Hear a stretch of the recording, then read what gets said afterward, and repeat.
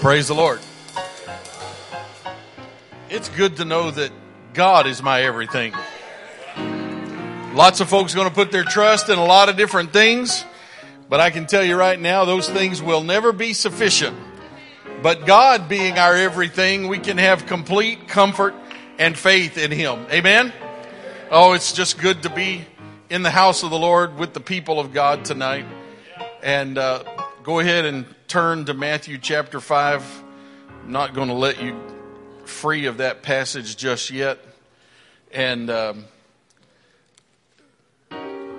just good to feel the presence of the Lord in the middle of the week and know that the Lord is with us and that He's helping us. Amen. What a great comfort it is to serve the Lord.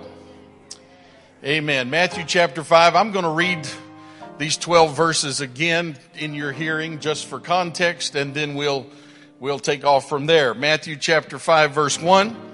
And seeing the multitudes, he went up into a mountain, and when he was set, his disciples came unto him, and he opened his mouth and taught them, saying, Blessed are the poor in spirit, for theirs is the kingdom of heaven.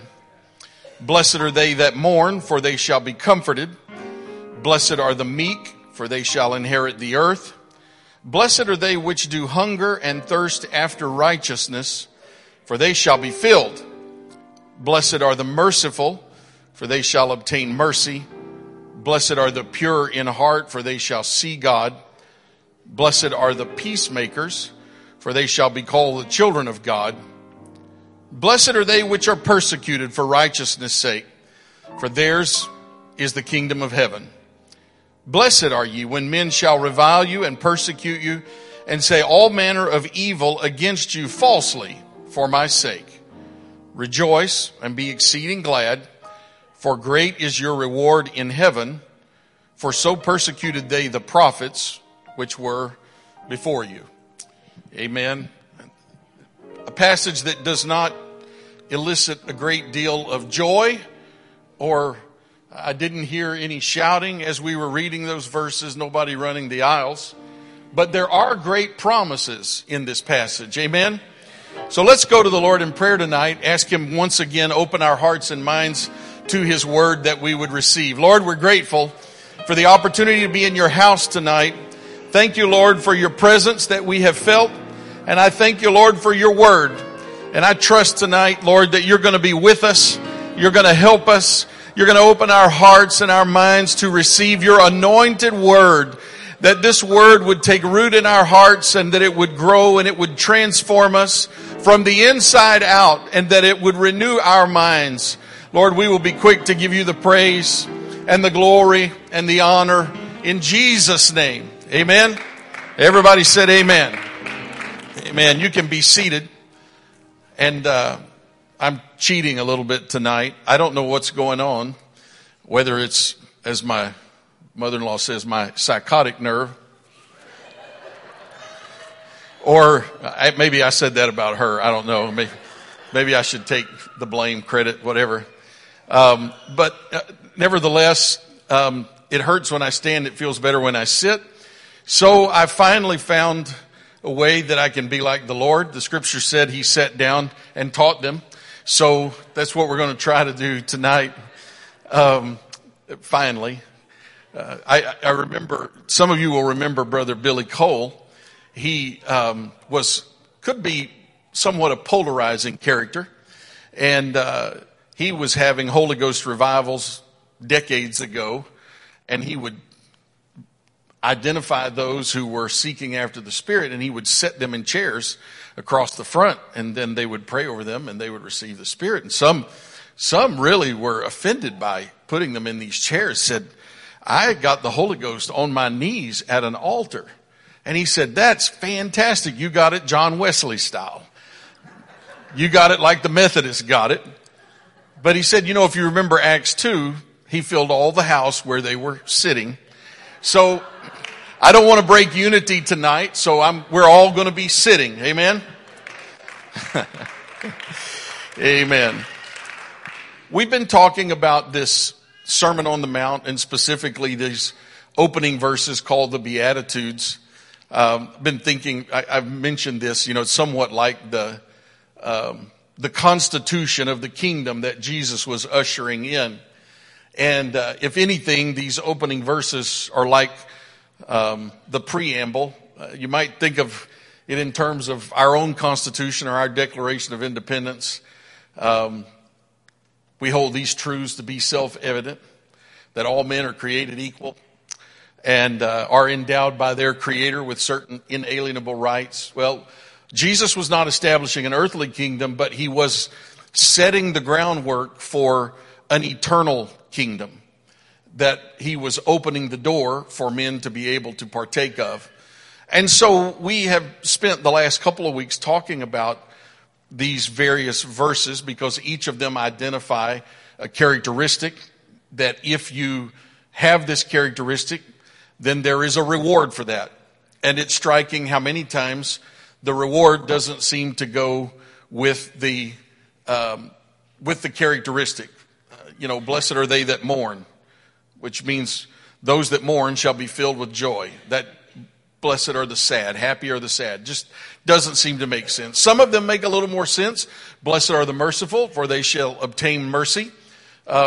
Folks at our age wanting to avoid too much religion, they would just call that karma. What goes around comes around. But I'm going to just tell you, there aren't accidents in the kingdom of God. And what we sow, we're going to reap. The Lord said, don't be deceived. Whatever you sow, that's what you're going to reap. And of course, you better be careful what you sow, because reaping is a different beast altogether. You don't reap when you sow, but you reap more than you sow.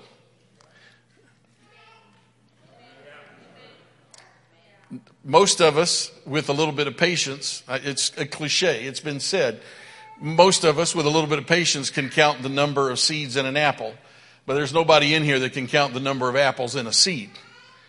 And when we sow these things into the kingdom of God, we can be comforted in knowing that God is a good keeper of records. He keeps good records.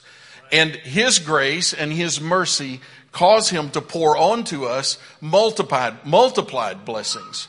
We give him loaves and fishes, he feeds multitudes.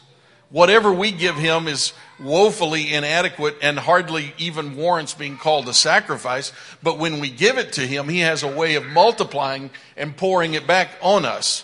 And I think it was mentioned on Sunday, right? Pressed down, shaken together, running over.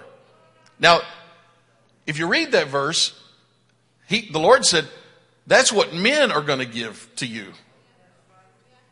Now, if the Lord controls the heart of men such that they give back to us, pressed down, shaken together, running over, when it comes time for the Lord himself to pass out rewards, pressed down, shaken together, and running over, I just have a feeling is not going to cut what the multiplied exponential growth of what the Lord has for us. Paul said, I reckon the sufferings of this present time are not even worthy to be compared with the glory that will be revealed in us.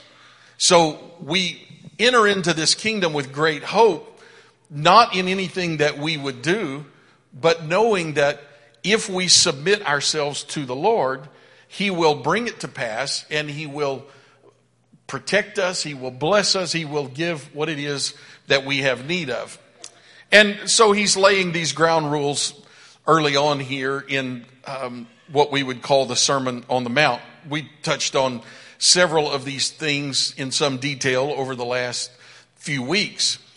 But what's interesting to me is it's not unique to this passage of Scripture, to think about the implications past, present, and future of these things.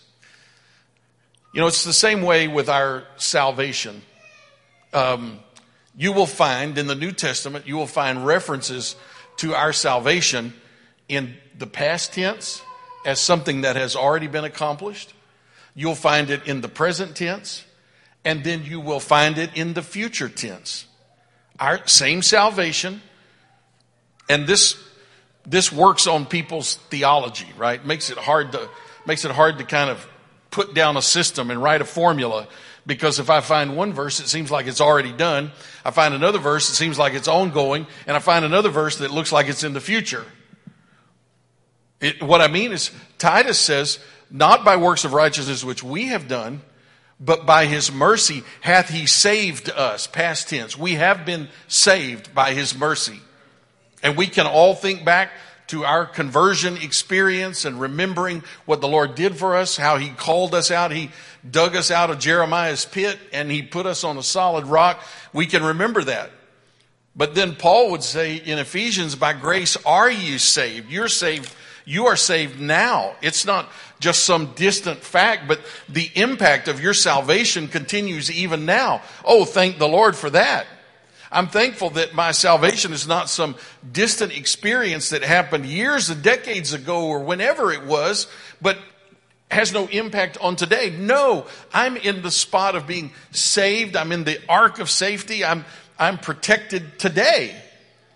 And then we quoted last week, just as an example, John said, behold what manner of love the Father hath bestowed on us, that we should be called the sons of God. Then he says, beloved, now are you the sons of God. But it doth not yet appear what we shall be, for we shall be like him.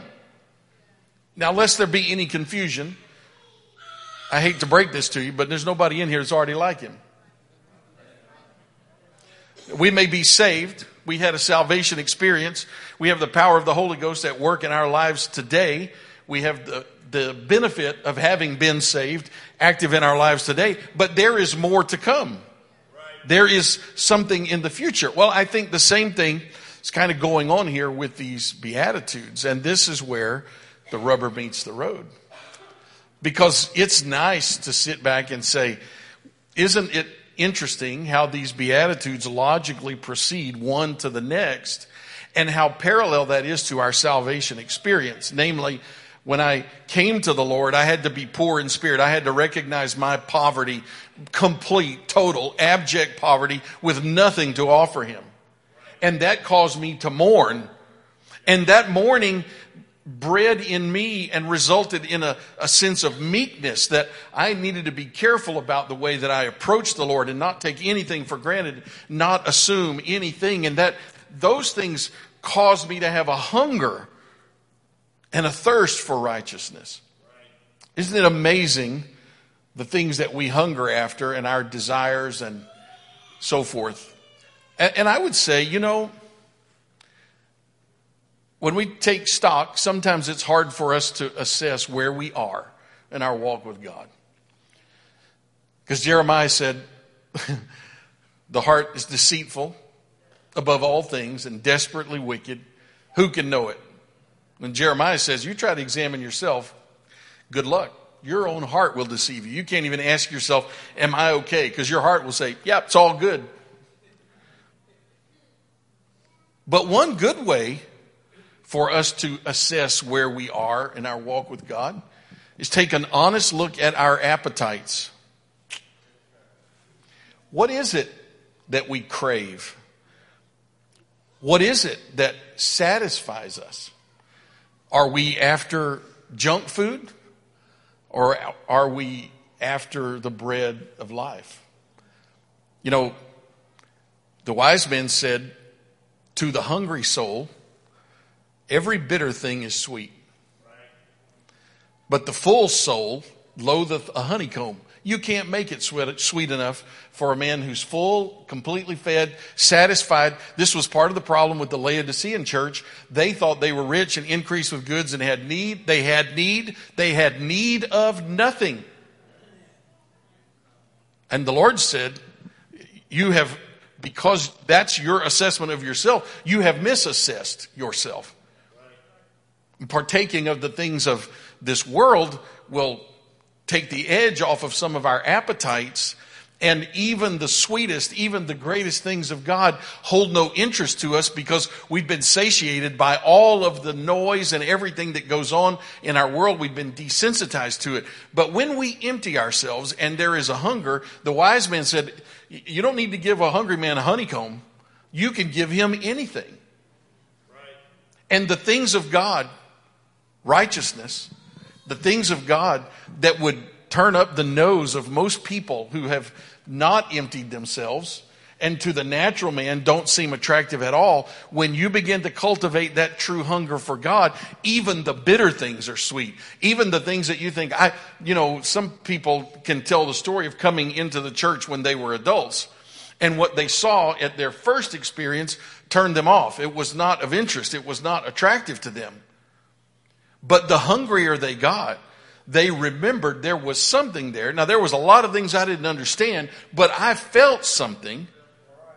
And whenever that hunger is stirred up so much, it draws us back into the presence of the Lord. And so it's nice to be able to sit here. We're all dressed up, cleaned up on Wednesday night.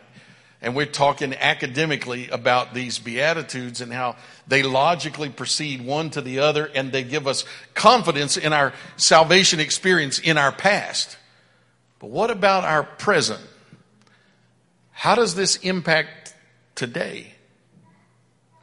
How does this instruct how I live? Because the Beatitudes don't say, blessed are those who were poor in spirit. Blessed are, present tense, the poor in spirit. Blessed are they who mourn. We don't want to hear that, but that's the word of God. So I think it's important for us to take a look, even in our own lives, as to how much are we tending to model these ideas that the Lord himself taught as the entry point into the kingdom. And what does it mean, for instance, for me to be meek? To me, what's interesting about this passage is the parallel with 1 Corinthians 13, and I want to explore that a little bit tonight. These characteristics, in many ways, parallel what Paul would say about love in 1 Corinthians 13. And I think that is no accident. But one of the characteristics of love in 1 Corinthians 13 is that it doesn't seek its own. Whether we look at these characteristics in Matthew 5 or we take 1 Corinthians 13, it should not surprise you that our best example is the Lord Jesus. He's the one who shows us these things in their fulfillment. And when Paul wrote to the church at Philippi, and he said, talking about Jesus, said, who being in the form of God, thought it not robbery to be equal with God. In other words, he had every leg to stand on. It was not thievery for him to set himself equal to God, because he was God manifest in the flesh. And yet, even though he was God manifest in the flesh, yet he made himself of no reputation. And he humbled himself unto death. Have you ever thought about just that phrase? We hear this, but Jesus is the second man, Adam. The first man, Adam, was made a living soul. In the garden, God formed him from the dust of the earth. He breathed into him the breath of life. He's made a living soul. The second man, Adam, was not made a living soul. The second man, Adam, talking about Jesus Christ, he was a quickening spirit. He had life in him. In the King James, when you see quick or quickening, it means that it's alive. So Hebrews 4, the word of God is quick and powerful. It doesn't just mean that it'll head you off at the pass. It will do that. But what it really means is that the word is alive. And it's powerful. So when Paul would write and say the second man, Adam, was a quickening spirit, he's making the contrast. The first man, Adam, was just there as a type. He was a shadow of what was to come. But when Jesus came, he did not need anyone to breathe into him. He was life. He said, I am the way, I am the truth, I am the life. And so life comes from him. So when we start to put all of these things together and we're trying to kind of understand where we are and how does all of this fit together, it shouldn't surprise us too much that 1 Corinthians 13 very closely mimics what's in Matthew chapter 5. Because Paul himself would say in Romans that love is the fulfillment of the law. That's pretty profound. That everything we would see in the law, take the 10 Commandments, all those things are, those do's and those don'ts, they are expressions of love. Either love for God or love for your fellow man. And as I said last week, that's why Jesus would say the greatest commandment, love God with all your heart, soul, mind, and strength. Love your neighbor as yourself. If you have those two things, that's really all you need. Everything else falls from that. So Paul would say love is the fulfillment of the law. What's Jesus saying here at the entrance to the kingdom? If you can't be submitted, if you can't love, if you can't be meek, then you're not going to be in the kingdom. Jesus exemplified it. Joseph in the Old Testament. Think about Joseph in the Old Testament with some of these characteristics. Mercy, meekness. See, I know I work a secular job. I understand how these things work. And my job is not as rough and tumble as some of you guys. I get it. But, you know, if you're not careful, you get sucked into this idea in the world that meekness doesn't get rewarded.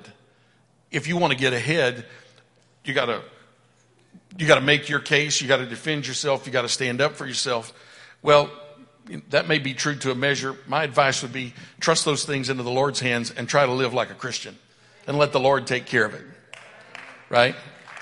Think about Joseph in the Old Testament. Meekness is not necessarily a characteristic that is desired in our world. But in the kingdom of God, it's crucial. Because meekness, and some of us were talking about this last week, meekness is not weakness. Meekness doesn't mean that you don't have strength. Meekness means I have strength, but I have submitted it to the will of God. And if you think about Joseph in the Old Testament, God had a purpose for Joseph. And Joseph's purpose, which he did not know until it was time, Joseph's purpose was to save the nation of Israel. That was his purpose. When Joseph was a young boy and he was stirring up resentment with his brothers, and when they bound him up and they were going to kill him, Joseph didn't know it was his purpose to save them. All he knew is, I'm being mistreated. And when they threw him in the pit and they left him there to die, he didn't know what his purpose was. And when the band of nomads came by and they sold him into slavery and sent him down to Egypt, he didn't know what his purpose was. And when he was in the house of Potiphar, he didn't know what his purpose was. And when she lied on him, Potiphar's wife, he didn't know what his purpose was. And when he went to prison, he didn't know what his purpose was. And when he interpreted the dreams and he got it right, he didn't know what his purpose was, because then they forgot him. He said, remember me, and they forgot him. But God had a purpose. Now, picture this. Joseph sits there. He's been promoted. He's the prime minister of the most powerful, most affluent nation in the world, in the known world. He's second in command. He answers only to Pharaoh.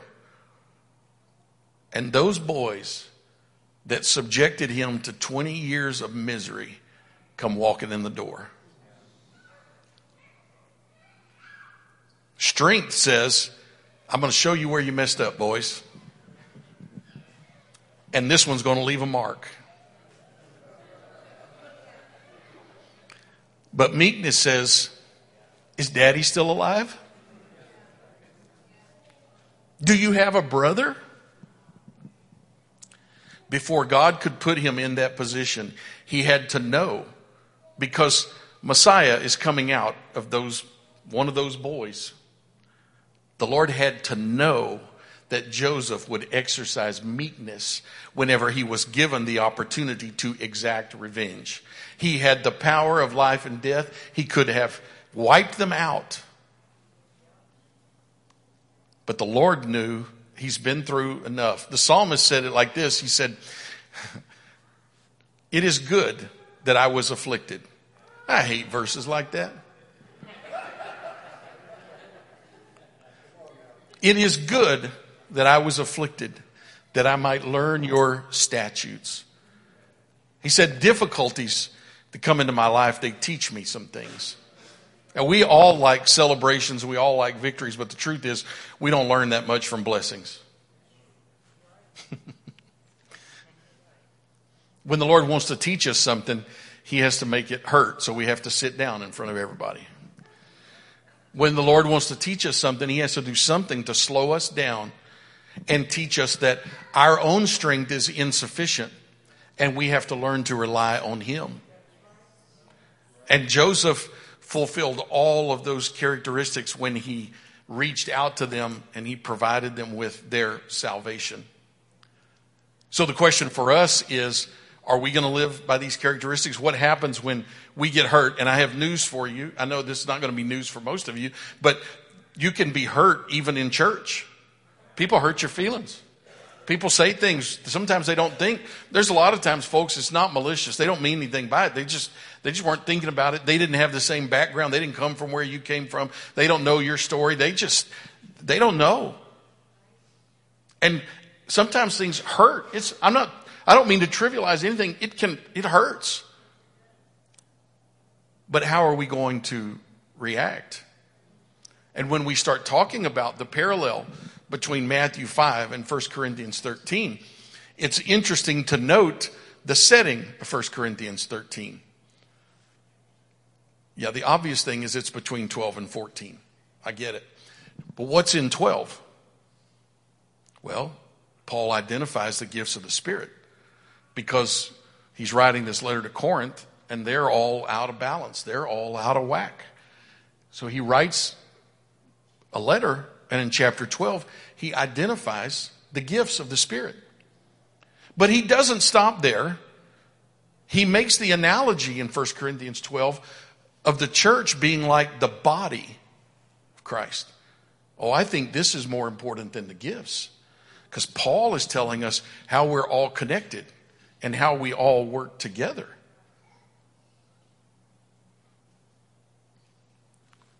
You can use this body analogy and you can make really, you can get a little bit maybe too lighthearted about some things. But when Brother Clyde T sits over here and he plays the piano with his hands, do you think his legs get jealous because they can't play the piano? I mean, these sorts of things don't make sense. Except within the body sometimes there is resentment. What happens when one is lifted up? What happens when another one suffers? My doctor when I was a kid was also the doctor for our high school football team. And I went in one time and I was hurting, and he told this funny story because that he was over at the high school and one of these great big old guys, a lineman or something, came in and he was limping. He could hardly walk. And Doc said to him, "What in the world's going on?" He's thinking knee, ankle, something. He says, "Man, I got an earache like you wouldn't believe." He said, "An earache?" He said, "Man, it just hurts." Well, sure enough, he had a really bad ear infection. The point was, his ear was hurting so bad he couldn't hardly walk. There was sympathy, right? And it's like, it just make you limp around. Are we that way when there is someone who's hurt in the body? Is there a sympathetic pain or a sympathetic reaction? Or do we say, "Yeah, I knew they had that coming. Yeah, I knew they weren't all they were cracked up to be. I knew their reputation was more than what they really are." The Lord said toward the end, or through Paul in 1 Corinthians 12, it was his goal that there be no schism in the body. That word for schism there literally means to be torn or division, a divide. I think we all know what a schism is.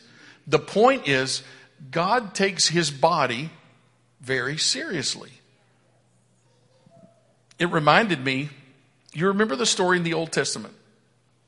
Israel is coming out of Egypt, and they're in the wilderness. And like a bunch of kids, they're whining and complaining because it wasn't as comfortable as when they were getting beaten back in Egypt. It just makes no sense, but that's what they were doing. And so Moses got a little bit angry. He goes to the Lord. What am I going to do? You stuck me with these people. How am I going to? And the Lord says, there is this rock. Go and smite the rock. Use your staff, the same one that you used to divide the Red Sea.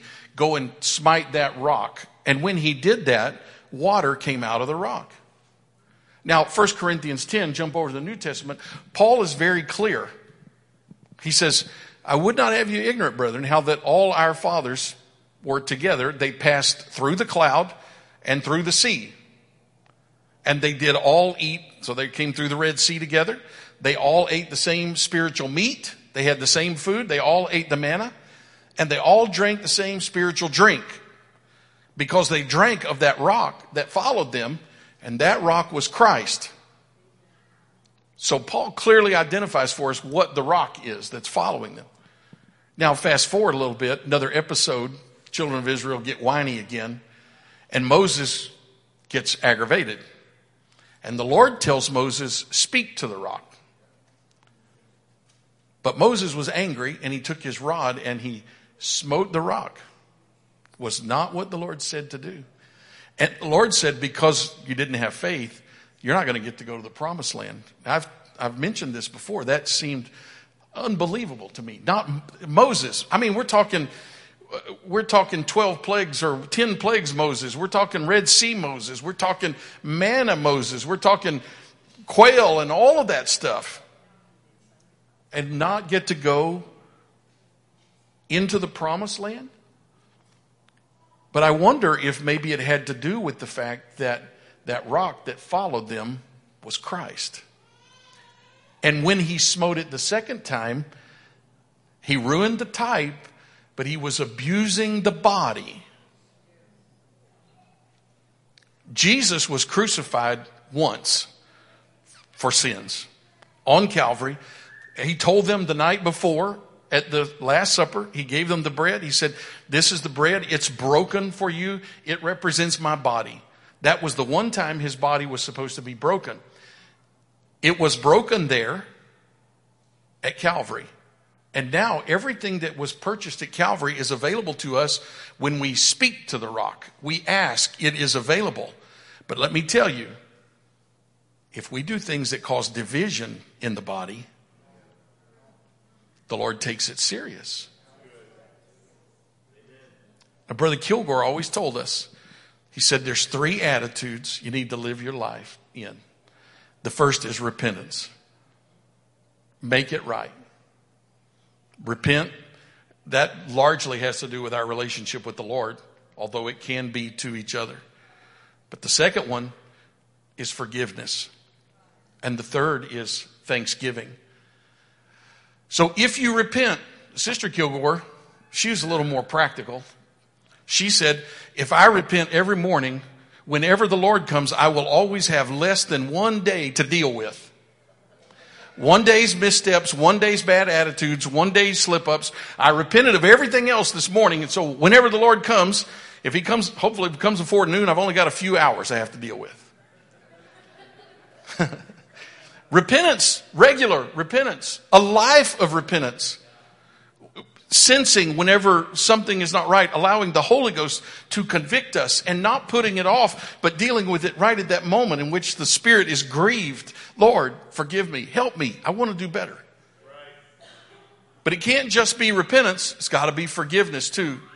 Forgive us our debts as we forgive our debtors.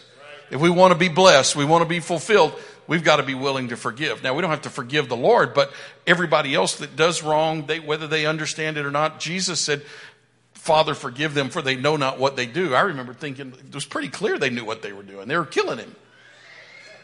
But he said, no. They know what they're doing to my flesh, but they don't know what they're accomplishing. So he says, Lord, don't hold this to their charge. Interesting that Stephen would say the same thing in the book of Acts as he's being stoned. Lord, don't put this on their account. Don't put this on their charge. And then Thanksgiving, it's hard to be bitter whenever you're looking around for stuff to be thankful for. Gratitude is a habit we would do well to develop. Whenever we start to feel like it's not going our way and it's just not fair, well then let's look around for all the stuff that we've got that's not fair.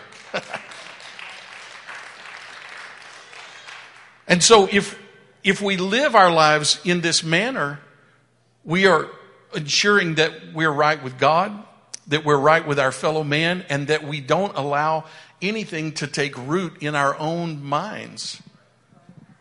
Because Jesus said, there were some Jews following him around, John chapter 8. He said to those Jews, if you continue in my word, then are you my disciples indeed. Now I believe in the power of conversion, the new birth, a point in time experience. I'm a strong believer that God can change your life in a matter of a few minutes. But I also know there is a process that picks up at that very moment that continues for the rest of your life. And Jesus said, how are they going to know you're my disciple? If you are continuing in my word. If you continue in my word. So when Paul now, let's go back to chapter 12. He's talking about the body. The gifts are given for the edification of the body. The Lord hands them out as he wills, as he wants to, according to his pleasure.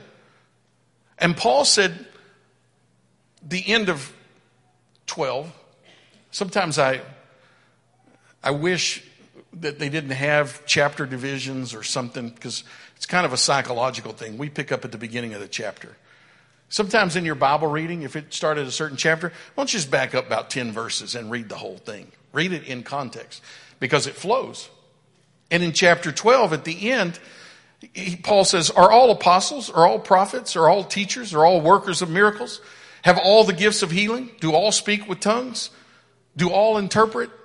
Of course, rhetorical questions. The answer is supposed to be no. Obviously not. So Paul says, covet earnestly the best gifts. So he says it's great for us to have gifts in the church. But he doesn't just leave it there. He says, yet or still, I show you a more excellent way. Though I speak with the tongues of men and of angels. In other words, if I have the ultimate gift of tongues, I can speak any human language. I can speak the language of heaven, and I don't even need an interpreter. You just find me somebody, I can communicate with them. If I had that gift, but I don't have love, then I'm nothing. I become a sounding brass and a tinkling cymbal. And though I have the gift of prophecy and I understand all mysteries and all knowledge and though I have all faith so that I could remove mountains and have not charity, I'm nothing. So what's he saying? He's saying without love, none of these things matter. It ties into the message in the previous chapter about the body. There has to be unity and connection in the body. We're Pentecostal. We believe in the gifts of the Spirit. And you can go down a few verses. Verse 8, love never fails. But whether there be prophecies, they shall fail. Whether there be tongues, they shall cease. Whether there be knowledge, it shall vanish away. For we know in part, and we prophesy in part. But when that which is perfect or complete is come, that which is in part shall be done away. What's he saying? He's saying when we get to heaven, and we get in our glorified body, that we're not going to need a prophet, because we're going to know all this stuff. We'll all have all the understanding. We won't need somebody to explain it to us. We won't need the Spirit to interact or intervene on our behalf, because we're going to have all of that. Now we just know in part. We look through a glass darkly, but then face to face, it's going to be clear. It's going to be perfectly understandable to us. Right. Well, what's the implication of that? The implication is that no matter how great my gift is here, it won't be in heaven. What will remain in heaven is love. Love never fails. Never stops. And in fact, when we are in heaven, we will be interacting in perfect love. We might as well get in the habit of it down here. If there's a skill that you want to develop, it's fine to pray for the gifts. Paul says, go for it. We need that.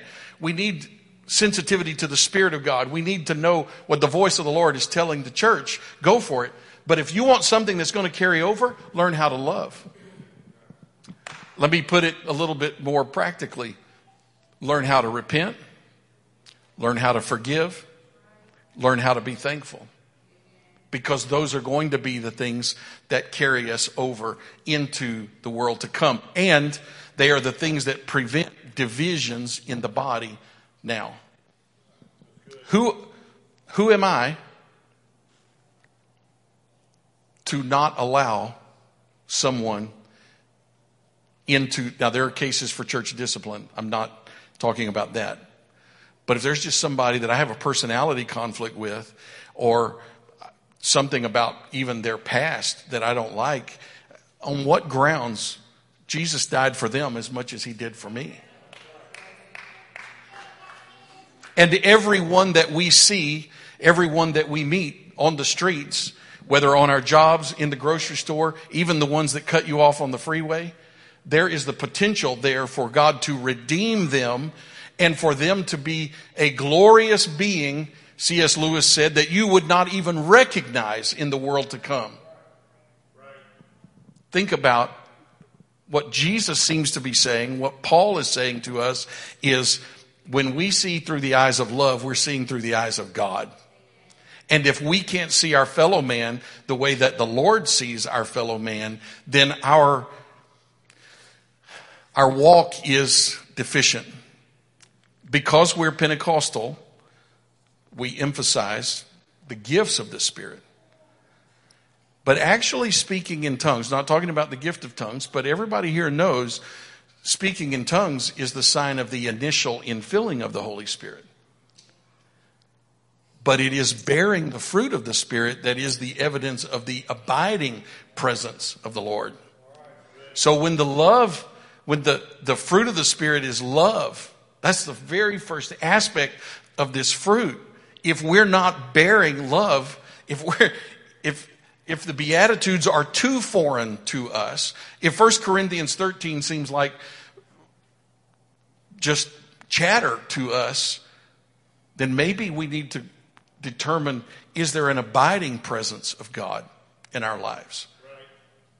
Because God takes his body seriously. And there are not to be divisions within the body. And what that requires is that love seeks not her own.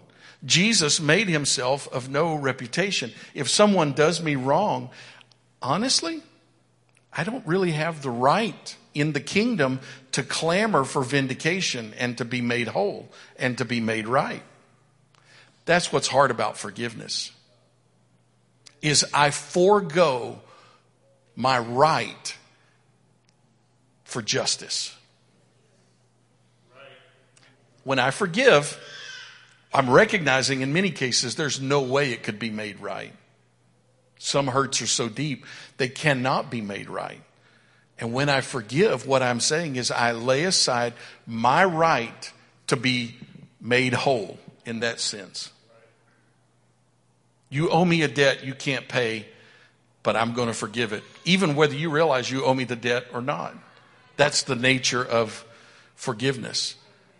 But if we don't forgive, and if we hold these debts, they become division within the body, and they tear at the very fabric of the body, and they don't allow for the whole to be unified. If unity is the number one goal, we have to live after these things in this manner. Now, this seems so counter to us. And the first question someone like me would ask is, but how do I know everybody else is going to do that? I don't know if y'all know Brother Jeff Arnold, but I don't know, 20, 25 years ago, he said, it's like we feel like if I got to put a dime in the meter, you got to put a dime in the meter. That's what we insist. Like if I'm going to live like this, is everybody else in agreement with this? Hey, it's not about what you do. It's about what I do. For me, it's about what I do. The Lord said, if I want to be in the kingdom, this is the pathway. And I think it was C.S. Lewis that made the point. In heaven, there are no rights. Nobody has rights. There's only perfect love. You see, we clamor for our rights here. I've worked for this amount of money. I have a right to keep it. You can just put whatever right you want and fill it in the blank. But it says, we hold these truths to be self-evident, is what the Declaration of Independence says. I don't mean to imply that is biblical, okay? But they are endowed by their Creator with certain inalienable rights. And so we clamor to have these rights met. But the truth is, if we were all operating in perfect love, we would be willing to use what we have that's extra to meet the needs of someone else. And if we didn't have as much as the next guy, we wouldn't resent it. Oh boy, it's 8:30. I better just go ahead and close. The scriptures did not say that money was the root of all evil. It's the love of money that's the root of all kinds of evil. And I'm going to just tell you something. You don't have to have money to love it.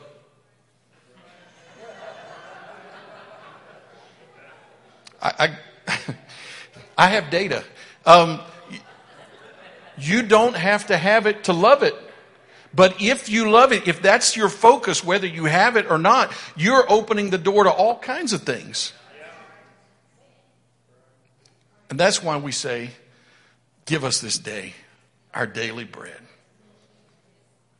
The children of Israel got worried that maybe the manna was going to stop, and so they gathered up 2 or 3 days worth, and it rotted and stunk and was a nasty mess because they didn't trust God. So all I'm trying to say tonight is that these things are not just academic. They hit us where we live. And they can hit in ways that are painful and difficult to navigate. But we have the Spirit of God living inside of us. And this is the manner that the Lord is telling us this is the most fulfilling way to live. You will be happy and you will be filled with joy if you are poor in spirit. If you don't count anything that you have as your own, and you don't count yourself to bring anything before God to obligate God to you, you will be happy and fulfilled.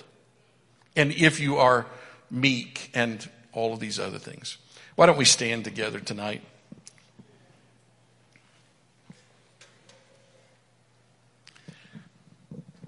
The writer said, I think it's in Hebrews, follow peace with all men and holiness, without which no man shall see God. There is a sense there, not just following peace, but pursuing peace with all men. Didn't really get to it, but if you look down in the very opening parts of that Sermon on the Mount, the Lord says, if you come to the altar and you know that your brother has aught against you, lay your gift down and go make it right with your brother. What's he saying? When there are divisions in the body, it impacts your worship. And he says, I'm not interested in your worship until that thing gets healed.